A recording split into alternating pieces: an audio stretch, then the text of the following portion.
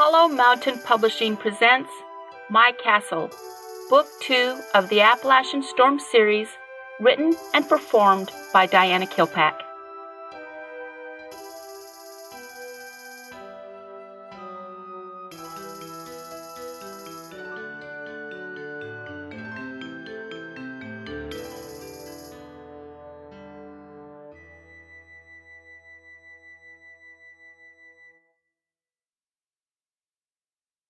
Chapter 10. The Compound. Katie ran, automatically dodging fallen trees and boulders lying in her path. She had no idea where she was going. Her only thoughts were to flee as far away from the black home as possible. Eventually, running out of steam, she came upon a waterfall. She listened to the soft sound as the liquid cascaded in the pool below. The sound soothed her tattered emotions. She sat down, staring unseeingly into the pool, going over the entire argument with David. She couldn't see out of the situation. She would not be a part of something that judged and condemned because of who they are, because of a choice they made, or will never give them redemption or forgiveness. Now that she knew the seekers could be forgiven, there was no other choice but to help them get it.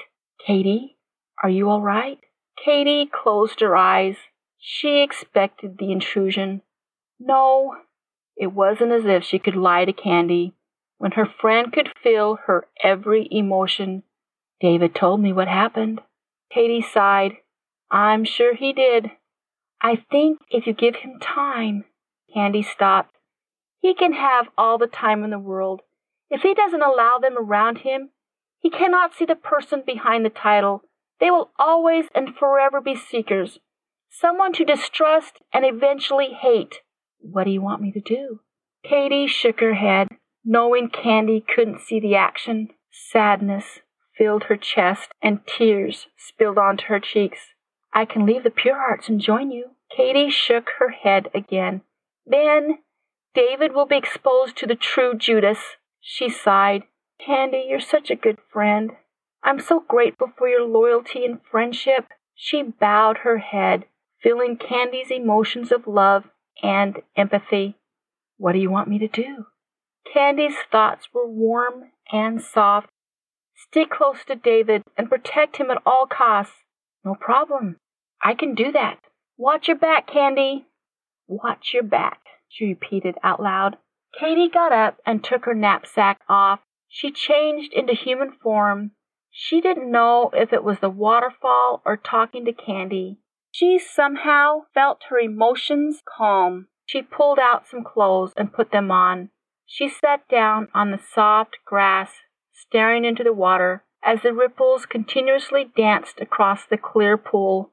She glanced up. Seeing him there, she knew he would come. He always came when she needed him. Jackson was standing about 100 feet away, watching her. He walked towards her, his gait graceful and steady like a cat. He stooped down in front of her, watching her carefully. Hi, she said softly. Jackson gave her a sad smile. Jackson, there's something I have to tell you. He closed his eyes for a moment. When he opened them, he looked resigned. I already know, Katie. Surprise? She tried to read his face. How? David told me this morning when we were gathering up all the bodies around his house. He settled down next to her. Apparently, we smell evil. You don't have an evil smell. The seekers do. Jackson gave her a quick stare before looking away. When I first saw you in the woods with Candy, I smelled the evil. That is how I knew your intentions were evil. That's why you attacked. Jackson finished the sentence for her. He reached over and grabbed her hand. It's okay, Katie. Just because we're not on the same team, we'll still be fighting on the same side. We'll still see each other and be friends. He sighed, bowing his head. What kind of person do you think I am? Jackson looked up. The most beautiful, kind-hearted person I have ever met. Katie smiled. If the pure hearts are going to exclude seekers, then I choose not to be among the pure hearts. Jackson paused, staring at her in disbelief. She waited for her words to sink in. A slow smile crept into his features, radiating from his sky-blue eyes. You're not abandoning me, huh? No, I'm not.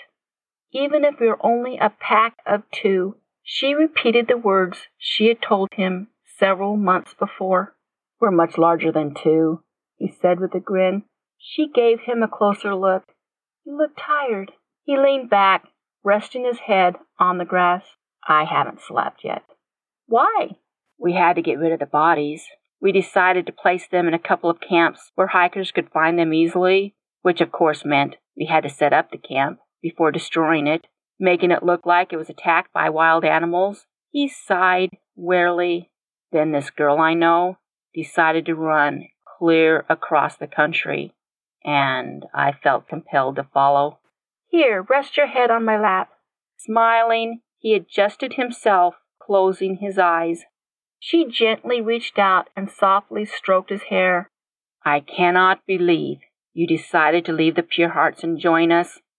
I will never forget your loyalty, Katie. Never. She laid her head down in the tall grass.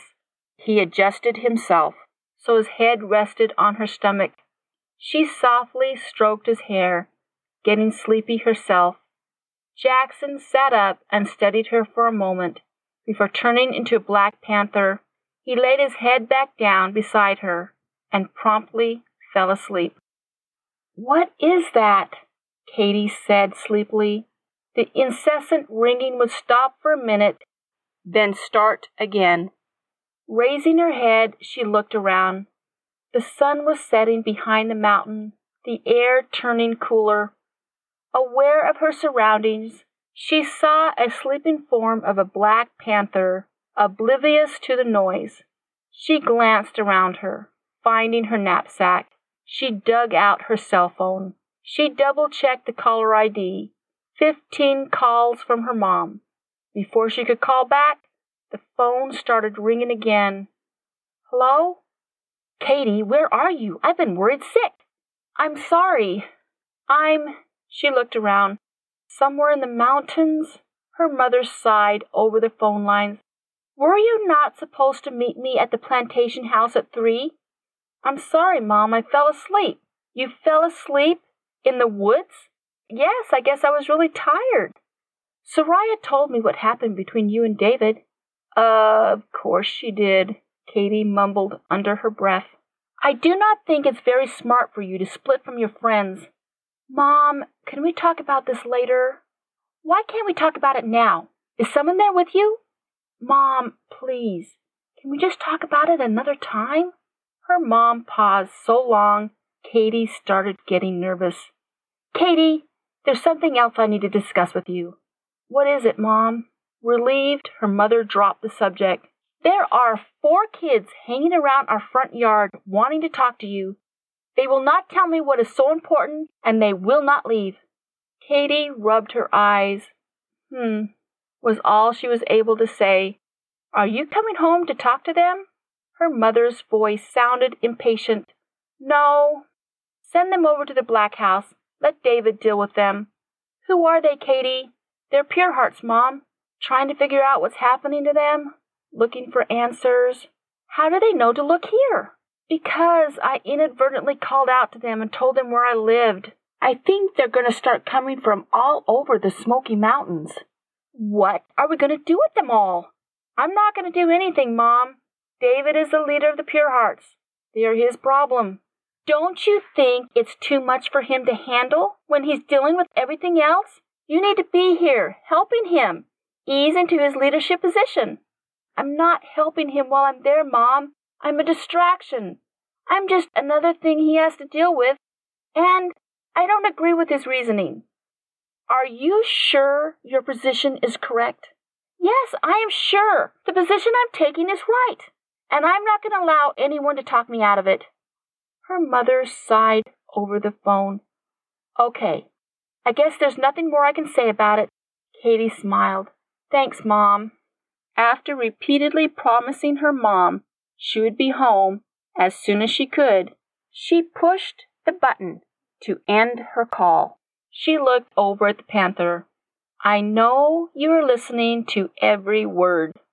Jackson raised his head, turning human at the same time. His grin was infectious. I was being polite. No, you were being nosy. Jackson laughed, then turning serious. Pure Hearts are coming from all over? She told him about the 3 that arrived this morning and the 4 that were hanging around her house now. They had no problems at all with Seekers. They must have slipped through the cracks somehow. Or there are not enough Seekers to find them all. Jackson gave her an assessing look. He then got up and reached down to grab her hand. Come on, I'd like to show you something. Where are we going? I learned the reason why the Seekers' attack last night stopped. Katie looked over the compound, shaking her head over what she was seeing. What is this place? Jackson shrugged. This is the training camp I originally came to when I first became a Seeker. He pointed to the different buildings. See the barracks? The mess hall is over there. The areas where we learned how to fight. Behind the building to the left is a cemetery of those who didn't survive the training. I don't understand. Jackson smiled. My dad. As if that explained everything. He wanted every detail of my ordeal. What exactly happened, where I went, he's trying to find, who is actually behind all this. He shrugged. I'm not exactly sure how he learned who the owners were, but he persuaded them to sell him the premises. Katie followed Jackson as he walked through the compound. He opened the door to the mess hall. The room was full of people. Who? Jackson smiled. You know some of the Seekers here. The others are the ones who attacked last night. Katie stared at him, not really comprehending. Jackson turned to her. The reason they stopped the attack was they saw Seekers defending the place. They were seeing Seekers willing to die for not only the people inside, but for the Pure Hearts. He shoved his hands into his front pockets. They did not understand why the Seekers they saw were willing to bring the wrath of our masters upon them. They stopped to watch us. Jackson pointed towards her. They saw you complimenting Jake on the great job he was doing. They came forward this morning and asked us questions. Then they asked if they could join us. Are they angry by the way David rejected them? Jackson shook his head. No, they're used to rejection. They see me, who was once a Seeker, able to regain his animal soul. There are others who no longer feel the drive to go to their masters. There is hope that one day they too could also become free beings. Katie looked out over the crowd of people. How many were there in the woods? There was a total of 30 Seekers who attacked. We killed 6, which left 24 Seekers who chose not to attack. Katie gasped, looking out over the crowd. We would have been decimated. Jackson nodded. Yes, everyone would have died.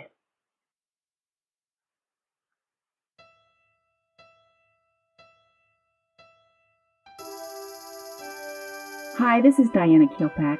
If you are enjoying this series and would like to help support it, I have created a Podfan and Patreon account where you can donate. The best thing you can do is tell your friends and family about this series and let them participate. Until next week, when our imaginations meet again, have a great day.